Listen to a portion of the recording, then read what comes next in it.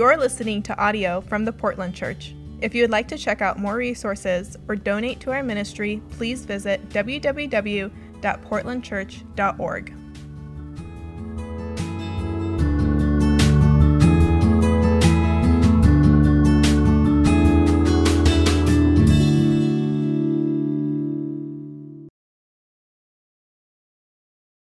Welcome, everyone, to the Portland International Church of Christ. Are you ready to do some singing? I know it's been a while. Warm up the vocal cords. Woo! Here we go. Lord, your love that saved us. Your precious blood has bathed us. And now your prestige takes us all around the world. Can you hear them? Hear them singing. The people, they're rejoicing with one voice. They are shouting, singing, halle, halle, hallelujah. Praises heard around the world. Come on, into all creation. Each and every nation. Sending your salvation all around the world. Can you hear them? Hear them singing. The people, they're rejoicing with one voice. They are shouting, singing, halle, halle, hallelujah. Praises heard around the world. Against demons fighting. The Holy Spirit guiding. And families were united all around the world. Look, can you hear them? Hear them singing. The people, they're rejoicing with one voice. They are shouting, singing, halle, halle, hallelujah. Praises heard around the world. One more time, sing. Can you hear them? Hear them singing. The people, they're rejoicing with one voice. They are shouting, singing, halle, halle, hallelujah. Praises heard around the world. Amen. Let's bow together. Dear God, thank you so much for such a beautiful morning. God, no matter what's going on in our lives, no matter how much craziness we have, there's always you. You are a constant and you are amazing. You are always looking out for us. You are always with us. You always are a comfort in any situation. And I thank you so much for that. We are never without you, ever. And that is the biggest blessing of all, with your love always there to help us through any time. Thank you for that gift. Thank you for the gift of us being able to come together today. And I pray you bless this time, be with all the speakers, all of the technical things, that everybody can be included who needs to be here, hear this message, just feel your presence and just help everything run smoothly. I pray all in your name. Amen. Amen. Thank you, Korea. So good to see you and so good to hear your voice and to imagine that all of you are singing at home. I hope today we're finding everybody in the love of the Lord and hopeful and happy. Hi to all the boys and girls who might be out there hanging around with their folks. This is our weekly communion service. And today's really special because for the first time right now, if it's working, we're streaming live on our website, portlandchurch.org. Now, some of you may be watching on Facebook because I think we're also able to be streaming live there simultaneously. But our hope is that for people that are not into social media, or maybe just something easier to remember, that folks can go to portlandchurch.org. And this is where in our congregation, we're going to be able to stay in better touch with one another. I hope you are staying in touch with your brothers and sisters that are closest to you in your small groups, Bible talks, family groups, secret clubs, whatever your meeting is called. I just hope that other than well, all the other things you need to do during the week. I hope at least you're connecting with your brothers and sisters, if not on a daily basis, at least once a week, coming together, making sure everybody's okay, and making sure if there's any needs, they can be taken care of. But at any rate, I hope that a lot of you have been able to find portlandchurch.org, and I hope that it's working. And if it is, we've got Jenna to thank for that. Jenna, thanks so much for all of your hard work. Jenna has been able to help with so many technical things these last few weeks. And we all just need to say a prayer for her and her modem. So God bless you, and thanks a lot, Jenna, for everything you're doing. Today, we're going to get right into something very, very special. We have a guest that is known by people in our fellowship around the world. And certainly we know him here in Portland. He's been a visitor, a guest, and come to help us out a few years ago. And of course, somebody that I know for years and years. I'm probably the only person besides his wife and my wife who know him as Piper Doug. And but today we have Douglas Jacoby, Dr. Douglas Jacoby, the renowned author, speaker, skateboarder. Doug, say hi to everybody. Hello to everybody. I only skateboarded once in my life, and I hit my head so hard I never tried again. It's good to see you. And right now you're still in Atlanta, but Vicki and you are getting ready to move to Scotland. Tell us a little bit about that really quick before we get into other important things. Sure. We, half of our family members live in the UK. Vicki has spent most of the last 30 years in the US, so it's only fair. And in Scotland, we'll be actually very close to England. We'll be close to more than half of the family members. And we're thinking of it as a temporary move. We'll go for 5 years to get out of the big church setting where it's so easy to be anonymous. And you know what it's like to be in a big church, but to be in a small church, a church of around 40 people, I think that'll be really good for us for a number of years. We're not going to be on staff, but we will help out. There is no staff in the Scottish churches, but we'll be able to help out and build relationships. And I think that'll be good for us spiritually too. Well, I want to commend you. You have been preaching for years and years. You've helped plant churches. You have certainly helped to strengthen churches. You spend so much of your time really more on a volunteer basis than anything, going to places in Africa and India and other Southeast Asia, just a lot of places to go and to strengthen the congregations and individuals with Bible lessons. And very thankful for you. You, Doug. But do you remember how we used to start all of our Piper shows? Yeah, are we going to talk about that? You were a great Piper. Rather than Pipers, I want to say this at the beginning and end. Doug said that Doug was very generous and eager to come and be with us. He said, could I just ask everybody to sign up for my newsletter? And Doug offers a lot more than that. But if you would text on your phone, those of you with smartphones, if you would text to 66866, that's a lot of sixes, Doug. Yeah. 668. I'm glad that 8 is in there, but 66866. If you would text disciple, and is that capital D important? I don't think it matters. Okay, just type disciple. Just type disciple to 66866, and you'll be able to receive Doug's weekly newsletter. And from there, you'll also be able to get more information, like his website, where there's so much offered there, including a podcast. How often is your podcast refreshed or new? What's going on there? Well, they add 3 a week, Monday, Wednesday, Friday. That's a lot. That's good.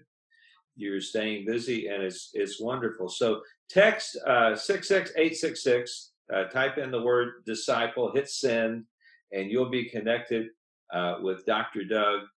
And there's just a lot I'd like to talk to you about. But rather than that, I know you've come with a message prepared. So I'll do what we did in 1, 2, 3. Not once upon a time. Really and truly. Boom, boom. Doug, go ahead. All right, I'm hitting share screen. I'm hitting share again. Will someone tell me if you can see my screen? Can anybody hear me? This is what we did in practice.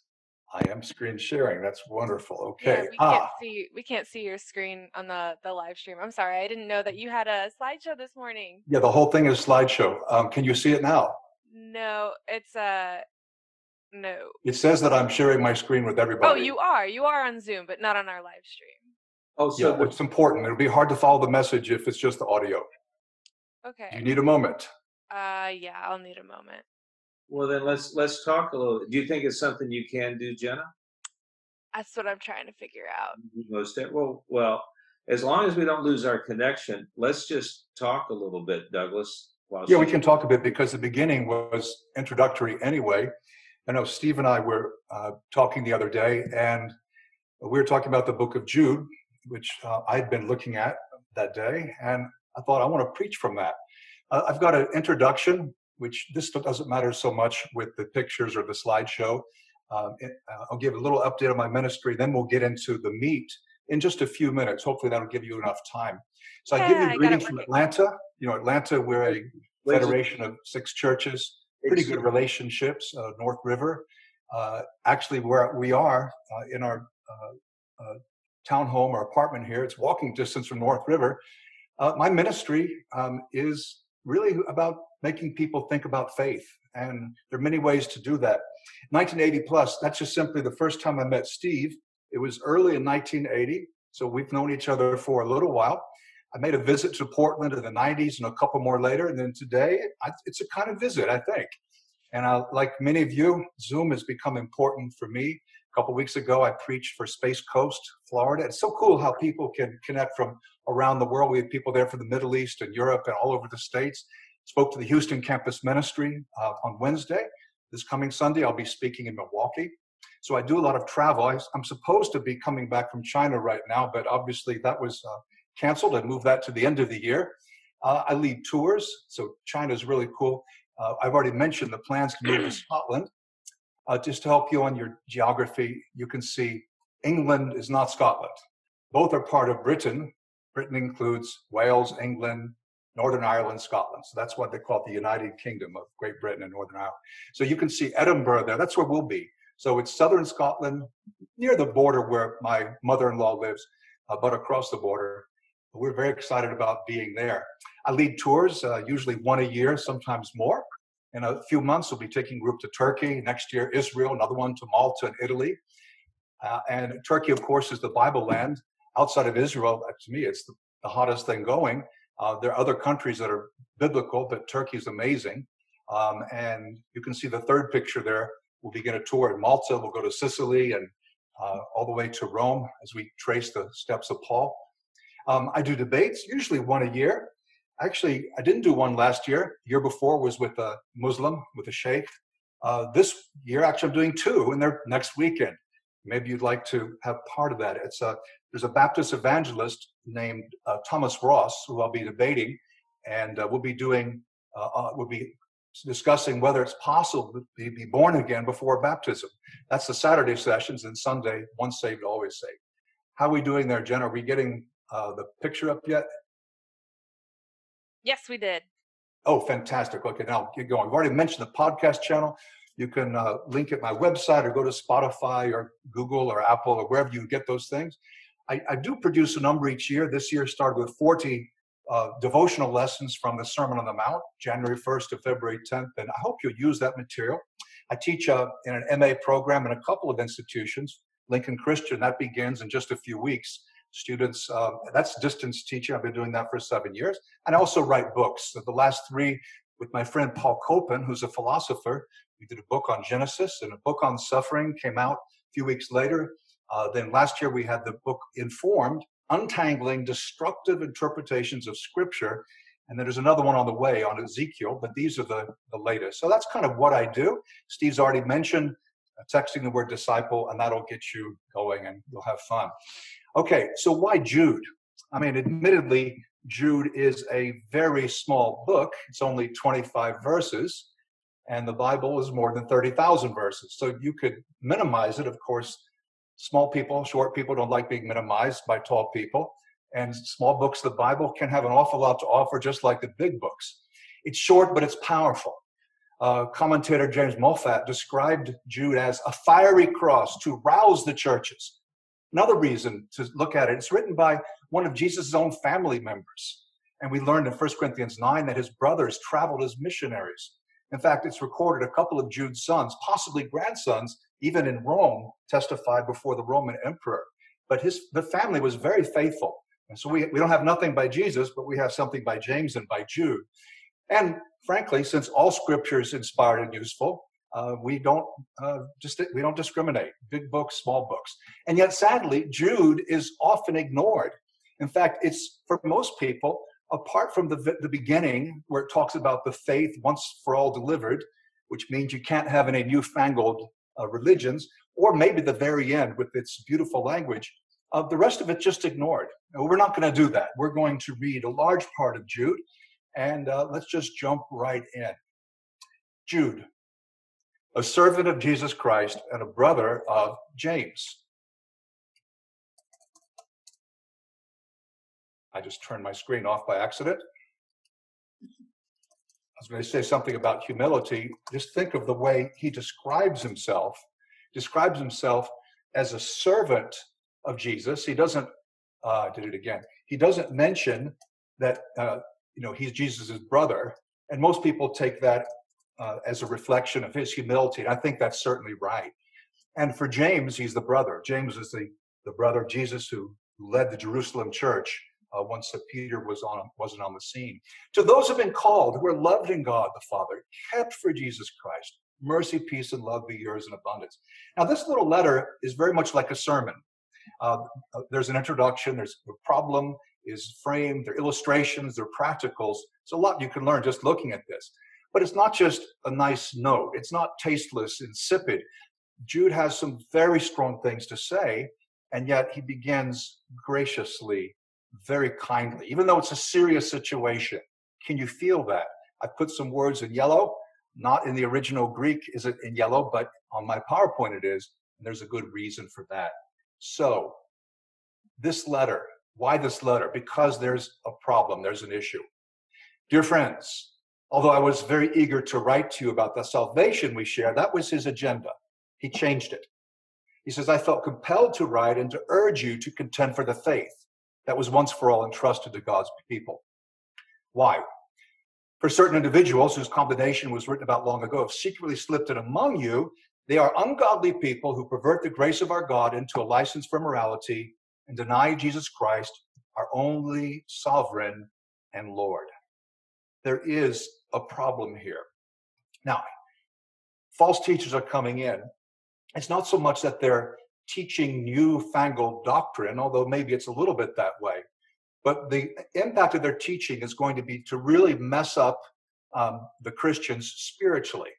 The faith once for all delivered is not so much a body of teachings, 112 doctrines or anything like that. It's more of a specific orientation to Jesus Christ. And this threat is clear and present. You see, he uses the word immorality. So the focus is not so much the technical theology, where exactly did the false teachers go wrong, although that's not unimportant. False doctrine is always much more than doctrinal error. Otherwise, we're all false teachers, right? But false prophets, false doctrines come and create situations where our hearts get very messed up. He's writing to God's holy people. And that emphasis on holiness is something that is not emphasized in the false teachers. These guys claim, as we'll see later, they claim to be spirit-led, and yet they claim to be free to live as they want. Today, we have people like that. It's increasingly popular. A lot of people, it's common in the evangelical world now to ignore the Old Testament. The main preacher for one of the most famous mega churches in the world, and it's right here in Atlanta. Last year, he told people it might be wise to uncouple your faith, to detach the gospel from the Old Testament. Of course, a lot of people are saying that the Old Testament God's not worthy of worship. The new atheists, as they're called, often criticize the faith because of the Old Testament. Here you have a major influencer saying, it's not really that important. Because people view the Old Testament as being hardline and requiring obedience. And not just soft grace, but the truth is it's not that different to the New Testament. They both do. Today we hear among those who insist on obedience, oh, you're trying to be justified by works. And people uncomfortable, they say, judge not, and other mantras. So this is appropriate today. Now, I'm not going to read every word, but the next section of Jude, he turns to the Old Testament. And he's giving illustrations. We believe the recipients of the letter would have been familiar with this. And there are a number of prophets. Now, there's a very clear parallel between the true and false prophets in Jude's world and those in 2 Peter. And you can take a look at that later on. But in the Old Testament times, the vast majority of prophets were false prophets. Like in Elijah's time, there were 101 true prophets, or actually 102, and 850 false prophets. The numbers aren't very encouraging. So, but he's reminding the people, as he's going to be challenging these teachers, these false teachers, that those who made it out of Egypt weren't necessarily in the clear. Yes, they were delivered, but then they were destroyed. So he refers to the Israelites, talks about the Sodomites, the angels who had sex with women. He's talking about the giants, the Nephilim, which were almost unanimously understood by Jews and Christians to be a race of giants. And these are all people who went wrong because they followed their impulses. They imagined they were following God, but they weren't. They defended what they're doing, but not fairly so. And as we'll see, the gospel has moral obligations. We got to live righteous lives. And this is something, sadly, increasingly in our evangelical world, the world of those who claim the name of Jesus, more and more are saying, don't judge me, I'll live how I want, or I determine what's right for me. In the next part, look what Jude does. He refers to some popular stories. Maybe you've never read the Ascension of Isaiah, but there are a lot of things that Jews wrote. Of course, only some of them are in the Bible, but there are others that were very familiar stories. For example, the dispute between between Satan and the archangel Michael. It says, on the strength of their dreams, these people pollute their own bodies, reject authority, heap abuse on celestial beings. Look at the last sentence there. They slander whatever they don't understand, and the very thing they do understand by instinct as irrational animals. Well, look at that. He's describing these guys as irrational animals because, sadly, this kind of false teacher cannot be reasoned with. Some teachings we can discuss and minds can be changed. Then he moves to the Old Testament, back to the Old Testament, particularly Cain, Balaam, Korah. Woe to them! They've taken the way of Cain. They've rushed into prophet into Balaam's error. They've been destroyed in Korah's rebellion. These are three people who had serious heart problems. Cain, who just seems to care about himself, doesn't seem to have empathy or real concern for others. Balaam looks good in the first three chapters of Numbers 22, 24, but his influence is destructive, and he pays a penalty for that. His impact is not good. Korah values no leadership, seems like, but his own. It reminds me of a friend of mine who says that he's totally against hierarchy, unless it's underneath him. Then he's okay with it. And he was kidding. But these people asserted their right to determine what's the path for them. They demanded their freedom, and they even liked being in the driver's seat, being in control, and yet they resented when other authorities had control. That's what binds these three together. So Jude's going to give a number of examples, illustrations, so if they don't get it the first time, they can get it the second time, about these false teachers. These people are blemishes at your love feasts. He's referring to communion here. Eating with you without the slightest qualm, shepherds who feed only themselves. The good shepherd doesn't do that. John 10, Ezekiel 34, that John 10 is based on. But what this means is these are not outsiders. This is not a team of false prophets coming to a village near you.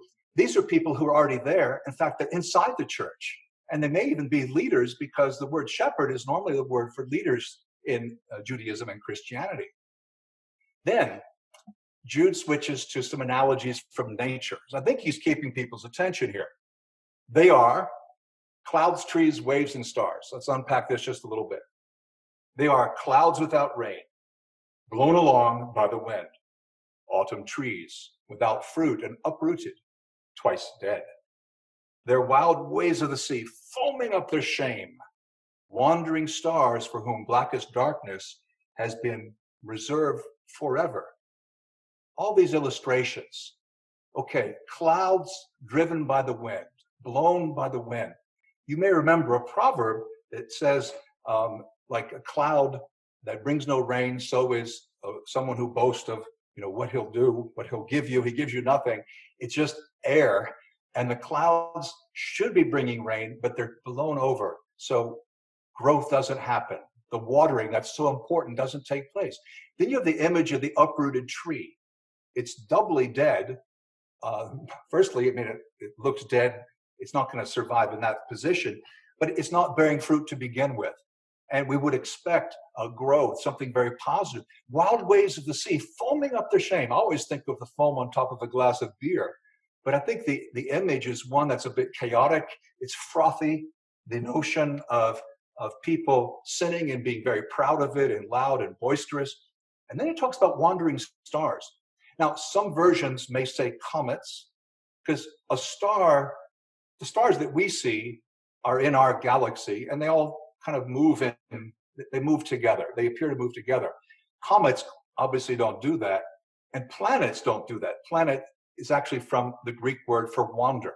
It's a wandering star. It doesn't fit the thing. In fact, sometimes it even seems to go backwards. This is not an astronomy lesson, but these are four images that they would have related to very well back then. These people are blemishes, shepherds who feed themselves, clouds, trees, waves, stars. And what ties it together? I believe it's the incorrect notion of freedom. These people are encouraging Christians to be free in a way that's not godly. And presumably, if we looked at their lives, we would see this, the excessive focus on self and pleasure. One of the most, I think, intriguing writers of our time is a Yale fellow named Miroslav Volf, and he critiques culture quite a bit. And Volf says that culture, let's say our modern culture, has become, and he uses this phrase, the managed pursuit of pleasure. Everyone wants pleasure. They want to minimize pain, to maximize pleasure. And that's what our technology and our schedules and our jobs and our schools, our curricula, our agenda, our entertainment, that's what everything is about. It's about keeping us entertained so we don't get distracted. The managed pursuit of pleasure. If we accept that, if we understand that, I think we'll see Jude applies even more than we may have realized to our own time. Their notion of freedom is wrong. We are free in Christ, and that's a really important thing, but we're free to serve. We're free from sin. We're not free to sin. These guys, they simply didn't get it. Next, Jude refers to some very popular literature, a book called First Enoch. I won't read these words, but you can find this on the web if you want. And then he speaks of their mode of operation. These people are grumblers, fault finders. They follow their own evil desires. They boast about themselves and flatter others for their own advantage. These are the smooth operators of Romans 16. But again, look at their lives. This is what makes them so dangerous. They appeal to freedom, and we all want that. I feel this. I want to be free.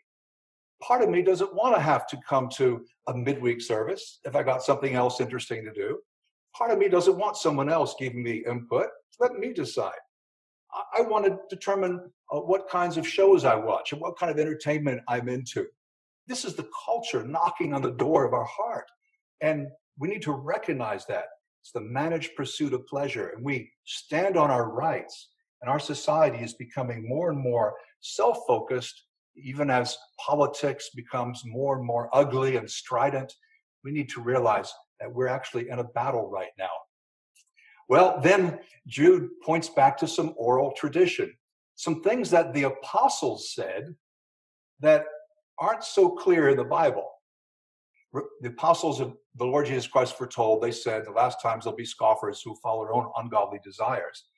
I'm not sure exactly what passages. I mean, 2 Peter, you'll find that. But there were many things that Jesus said and the apostles said that were remembered for generations that were actually never written down. And then he says, look at this. He tells them to remember, even as earlier he wanted to remind them. They've got to be, it's more, they need to be more than reminded. They need to be jolted because they're far too nonchalant. He says in verse 19, these are the people who divide you, who follow mere natural instincts and do not have the Spirit. I think he's implying they think that their own feelings are somehow God's feelings, or these are God's directions, and they need to go with the flow. But of course, water flows downhill. It seeks its level. It seeks the path of least resistance. And you've probably known people, I have, who were sure God was leading them, but you could tell they're just leading themselves and calling it God. And this is what's going on here. They mock spiritual authority. They're wandering charismatics. That is, they value what they believe are their spiritual gifts, and they go from church to church. It's not just in Jews' area of the world. We see these kinds of people also in the churches of John. We read 1st and 2nd John, and 3rd John, and later on, after the year 100 AD, in a document called the Didache. The early Christians talked about these kinds of people. So the letter of Jude is really a letter about freedom. And freedom is important, but it's got to be the right kind of freedom. Otherwise, we may think we're free, and we're no different to these clouds or these waves or these wandering stars. Now, in Jude's letter, the practicals come at the end. Now, I'm not saying that the beginning and the middle aren't practical. All doctrine is practical in that way, but you'll notice a lot of very specific instructions come now in the final verses. But you, dear friends, by building yourselves up in your most holy faith and praying in the Holy Spirit, keep yourselves in God's love as you wait for the mercy of our Lord Jesus Christ to bring you to eternal life. One of my debates next weekend is on the subject of eternal security, or once saved, always saved. Well, my opponent seems like a great guy, but I cannot agree with him on this. He believes that it's impossible to lose your salvation, that nothing can separate you from God's love. Well, we see right here, we need to keep ourselves in God's love. Nothing external can separate us, but we need to keep ourselves in the right place. We need to build ourselves up. We need to keep growing. There needs to be holiness. We need to be following God's Spirit, not our spirit. And although we already have eternal life, 1 John 5:3, right, 5:13, at the same time, it's also future. We're waiting for Jesus to bring us to eternal life. Now look what Jude urges. Build yourselves up. This is not talking about me and you individually. It has some application there, but it's plural. It's plural in the original language. Build yourselves up. In other words, as a congregation, as a community of God's people, we need to be focused on others, not on ourselves. So we need to be concerned for the upbuilding of the church. Salvation requires perseverance. That's what the people of Israel missed. And then he speaks how we should respond to these people and those who they have affected. Be merciful to those who doubt. Save others by snatching them from the fire. To others show mercy mixed with fear, hating even the clothing stained by corrupted flesh. Now, mercy to those who doubt. I think this may apply to members of the congregation who are confused by this teaching of false freedom, that you're the boss, God is your co-pilot, don't let him be your pilot. But there's also a good case to be made that he's actually speaking of the opponents themselves. I read an article recently on this, theological article, but you could just as well render that word dispute. So when those have a different view and they're wrong, even though we correct them, there still needs to be grace and mercy. Now others, we need to snatch from the fire. I think these are people who, these are not necessarily the teachers, these are people affected by them who can quickly be saved and must be. To others, show mercy mixed with fear. Not so much fear of the teaching or the false teachers, it's a fear of God. It's the very thing that's lacking in these teachers. Can you see all the practicals he's giving the people here? And then the sermon, which is a sermon in letter form, if you think about it, it ends with this majestic doxology. Doxology is a word of praise. Doxa, that means glory in Greek. To him who is able to keep you from stumbling and to present you before his glorious presence without fault and with great joy. To the only God our Savior be glory, majesty, power, and authority through Jesus Christ our Lord, before all ages, now and evermore. Amen. These are not throwaway lines. This is not just, okay, let's say, write some flowery words for the end of the letter. This ties into everything he's been saying. These false teachers are dangerous. These people who've slipped in and are turning the grace of God into a license for immorality, their lifestyles are dangerous. The life changes that we will make if we follow them can torpedo our very salvation. He wants the people to be without fault. This is sacrificial language. It's a phrase that's used of the lamb without blemish who's being offered. It's the sacrifice, it's the righteousness, it's the holiness that's missing. And you'll see the same emphasis in 2 Peter chapters 2 and 3.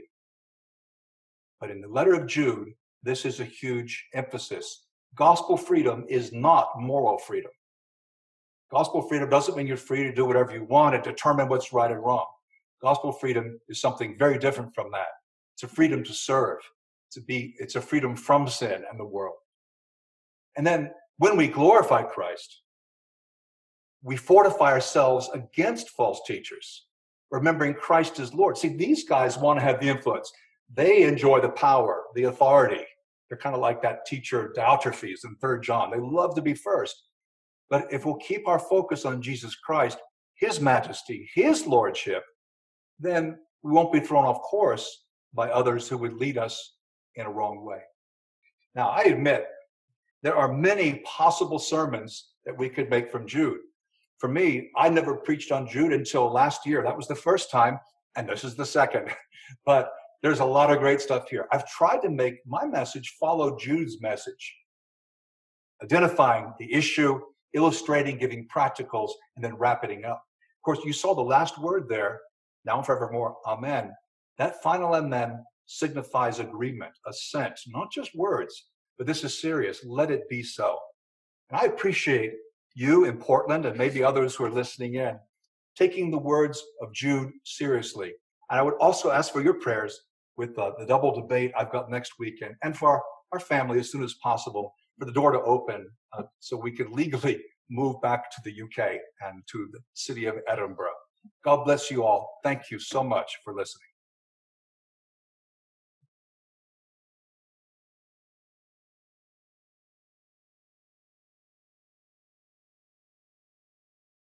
Thank you, Doug. Thank you for all that you shared. It's very inspiring. Thank you for teaching us more about the book of Jude and how it applies to today's times. I'm really grateful. I'm going to talk a little bit about get into the communion. First, I want to introduce myself. My name is Patrice Brown. As some of you know, I'm a professor at George Fox University, which is a Christian college in Newburgh, Oregon.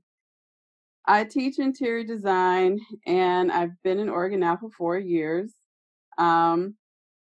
almost. And teaching is not a profession that I chose, but it chose me. My parents were educators, and I often said that as a child, I don't want to do this type of profession because I saw the sacrifice. I saw the long hours, the paperwork, the disruptive students, and the lack of recognition. And I said, I'm going to become an engineer. And so I'm going to avoid all of this, basically. However, life happens. And I find that teaching has become one of the most sacrificial, rewarding, and empowering transformational experiences that I now have a passion for. So I can see why my parents chose this field. But being an African American woman that happens to be single in Oregon is not easy. In the past 4 years, I faced moments of isolation and loneliness, insecurity, persecution, And as a professor at a predominantly white college in a majority white town, this is a challenge. But what I've learned the most is that standing out takes extreme perseverance and sacrifice and an extreme trust in God. Recently, with the pandemic, it's placed all of us in the teaching mode from the classroom to online instruction. So among all the other challenges that I was dealing with, this is another task on my plate. But God had to teach me how to do this under crisis. I'm just going to share a couple scriptures. In John 7:14 through 18, it says, about the middle of the feast, Jesus went up into the temple and began teaching. The Jews therefore marveled, saying, how is it that this man has learning when he has never studied? So Jesus answered, my teaching is not mine, but is who sent me. If anyone's will is to do God's will, he will know whether teaching is from God or whether I'm speaking my own authority. The one who speaks his own authority seeks his own glory, but the one who seeks glory of him who sent me is true, who sent him is true, and in him there is no falsehood. So before this event in the Bible, Jesus was preparing and he was tested and he was challenged often. He was isolated and abandoned. And this is where I could connect to my own life and where I see that his wisdom came from God. So this is where I had to get my wisdom in order to do what I do here. God has shown me a lot about how to overcome my challenges and preparing me in the beginning to teach my courses. And I look at John 8 also. In John 8:2 through 11, it says, early in the morning, he came to the temple, and all the people came to him. He sat down and taught them. The scribes and the Pharisees brought a woman who had been caught in adultery and placed her in the midst. They said to him, teacher, this woman who has been caught in the act of adultery. Now in the law, Moses commanded us to stone such a woman. So what do you say? This they said to test him, that they might have some charge to bring against him. So Jesus bowed down, he wrote with his finger on the ground, and as they continued to ask him, he stood up and said to them, let him who is without sin among you be the first to throw a stone at her. And once more he bent down and wrote on the ground. But when they heard it, they went away one by one, being the older ones first, and then Jesus was left there with the woman standing before him. Jesus stood up and said to her, woman, where are they? Has no one condemned you? She said, no, Lord. And Jesus said, neither do I condemn you, and go from now on, sin no more. So I relate a lot to this scripture because when I first came to Oregon, I was in a broken state. I just came out of an engagement to a brother in Atlanta. We were supposed to go into the full-time ministry together. But for most of my 22 years as a disciple, I often believed the only way to have value in our fellowship of churches was to be in the ministry. I desired at one point to be in a full-time women's leader evangelist, and I often felt I was rejected and could not do this unless I was married to the brother in the church. So after 2015, I believed that would happen, but when that engagement was over, and when I found out that it's hard for women at their 40s to be in ministry, that was something that was really hurtful to me. But like the woman that was caught in adultery, who felt alone and felt like there's no place for me, Jesus always teaches me that there's healing when I just turn to him. And there's healing for my soul. And that's kind of what happened with me coming back to where I was in Oregon. It's like I began to heal here. And I began to see that God has a place for me and has value for me. And I'm appreciative of that. So I just want to share this bit of my life and just to encourage everyone to see value in how Jesus accepts you as you are, and how your example is a sacrifice to commit to the purpose in your life. And I just want to pray for the bread right now. Father God, thank you for the opportunity that Jesus sacrificed for us and showed us examples that we don't have to feel alone in our struggles, and we can go to him and see him as our savior, an example to teach us. I pray that we use the bread to as an example of brokenness, for brokenness for ourselves, so we can see his example in every way. In Jesus' name, amen.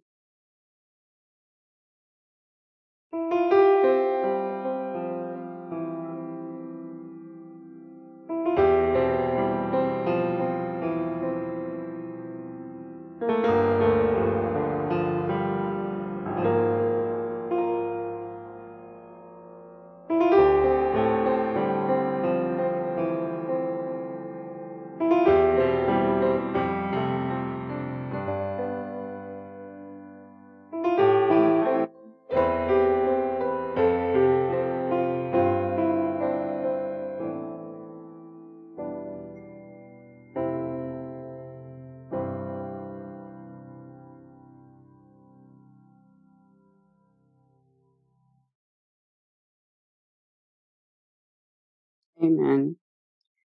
Now we'll pray for the juice. Father God, thank you that your blood was shed as an example for us, God, to cover us, to see that your blood is healing, it is cleansing, it heals our souls, it heals our minds, heals our bodies, God. I pray that as we take the juice, that we remember how you are working in our lives in order to get us to be transformed more like you. In Jesus' name we pray. Amen.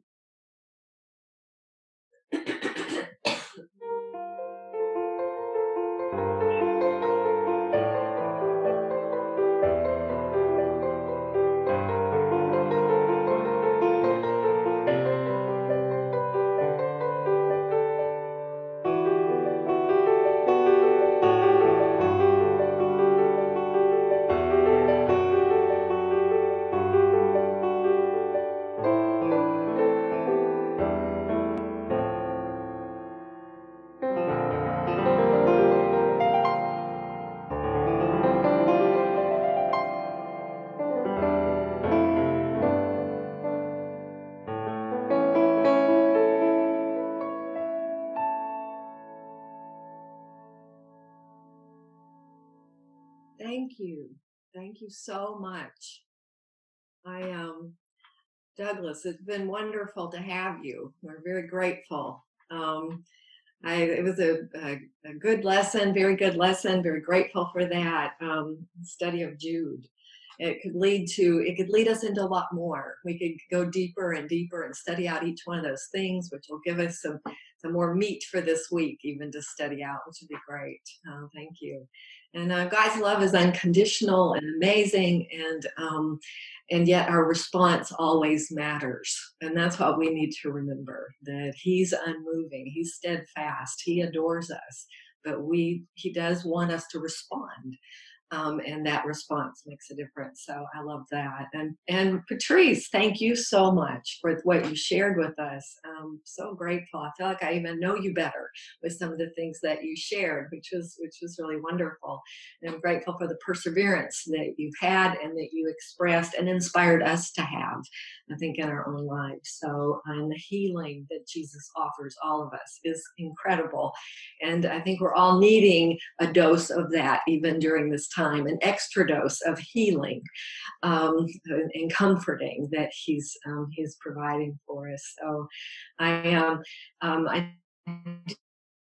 do want to remind everyone too to sign up for Doug's newsletter. I actually am on it, and I read a lot of his stuff and get his stuff just sent to me, which is awesome. So you can text 66866 and text the word disciple, and then it just comes to you, which is wonderful. It's like a gift. So so make sure you sign up. But it's wonderful to be together and to have this time of worship and time just to fellowship, to connect. I just love this, that we have this. And on Wednesday night, we're going to have our midweek. then last week we were with Gordon Ferguson. You remember we had a midweek, and we hadn't had midweeks in a while, so that was really fun, I think. And this week, Carlos Ramos, our own brother here, is going to share his story with us, and it's a powerful story. So I hope all of you tune in 7:30 Wednesday night. We'll be back. It'll be on the church website live stream, so so you know where to find us and when. So we love you very much. I would just like to add something before we go. Again, Doug, thanks for this. And you've been generous in a lot of ways. Doug has sent our discussion group that meets every Thursday night one of his books. We've been talking about how we read the Bible. And Doug has sent a book, and we're going to be talking at least about 2 chapters out of that with Doug. He's going to join us in a couple of weeks. And that's one of the wonderful things, Lord willing, that's one of the wonderful things about Zoom and being able to stay in touch. And so I'm looking forward to us having that discussion and seeing you. And I'm wanting to encourage everybody again in the course of a week, if we can at least have these 2 times that we gather together on a Sunday to have communion at the same time, and then at a midweek to have some time together, then I think that's one of the things that's going to help us as we prepare for whatever comes next. And whatever's next, I know that we're going to really enjoy when we can get to hug each other. We've had some visits through windows with loved ones. Yesterday, the Mullins came and sat outside the window, and we had the phone as our loudspeaker, and Lisa and Parker read a book to each other. And so I know that a lot of you are doing things like that, and I want to encourage that. And I just want to keep encouraging us to come together. I also want to thank all the brothers and sisters for being diligent in making your contributions to the work here. Our contribution has barely dipped in the time that we've been through this. And I just want to thank everybody who is able to give. Of course, we've got ways here now that you can give online. There's a donate button on our website. But I also want to say to all of our brothers and sisters, if there's anything that we can do to help you, I know that we've been very blessed in a number of ways from the stories I hear in other places. There's not been that many of our number who have been in situations where there was problems getting food or things like that. But we don't want to be unaware. And if there are any struggles, if there are any problems, please let us know. And we want to take care of each other. The Lord blesses us, but very often the Lord blesses us through our relationships and our ability to help and to give assistance to each other. So if you can give to the church here, please do. If you need something more than usual from us, please, please, please let us know. And Douglas, thanks a lot. Any last words before we close our service up? No, it's an honor. I'm so happy that we were talking the other day and you invited me to join you. Which I do miss the hug part. I wish I could be there. It's different, but hey, we're getting used to this. Yeah. But the distance, yeah, I mean, we're doing pretty well considering we're almost 3,000 miles apart. There you go. And just, thanks for always picking up the phone. Thanks for always being stimulating. Just having, if there's anyone that follows that scripture, let's consider how to stimulate one another to love and good deeds. That certainly is you. And you've been that way for years and years and years and years and years and years and years and if you're going to say 1980s, I'm going to, but you have been consistent with that. And I just pray that God continues to give you good health. And we're going to see each other, Lord willing, here pretty soon, at least in this medium. But as you and Vicki prepare for this next adventure in your life, our prayers are with you. See everybody, Lord willing, for our midweek service. Korea, you got something else for us before we close? Yeah. Oh, there we go. Yay, hi. Yes, I do. Let's do one last song together. Oh, I need your love in this shadow place. I can't get enough of your sunlight on my face. When it's cold and dark, or I'm far from home, you are in my heart, and I never walk alone. And just like a tree planted by a stream, thirsty for a drink of your love, I can't face the day without some time to pray. I sing this song to say I need your love. I'm a tiny child, but when I'm with you, I will not grow tired, 'cause there's nothing you can't do. Your love makes me strong, though I'm small and weak, and the whole day long you'll speak through me when I speak. And just like a tree planted by a stream, thirsty for a drink of your love, I can't face a day without some time to pray. I sing this song to say I need your love. You gave all for me, though I cursed your name on that bitter tree. Lord, you suffered for my shame. How can I thank you? Your love paid my way. All that I can do is live for you every day. And just like a tree planted by a stream, thirsty for a drink of your love, I can't face a day without some time to pray.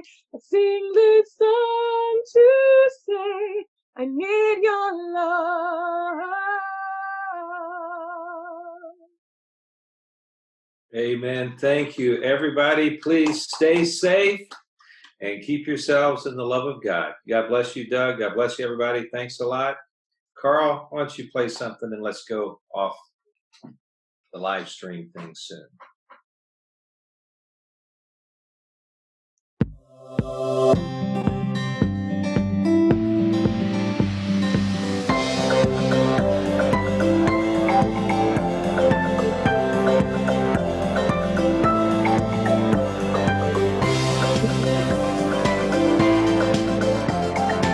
We are off.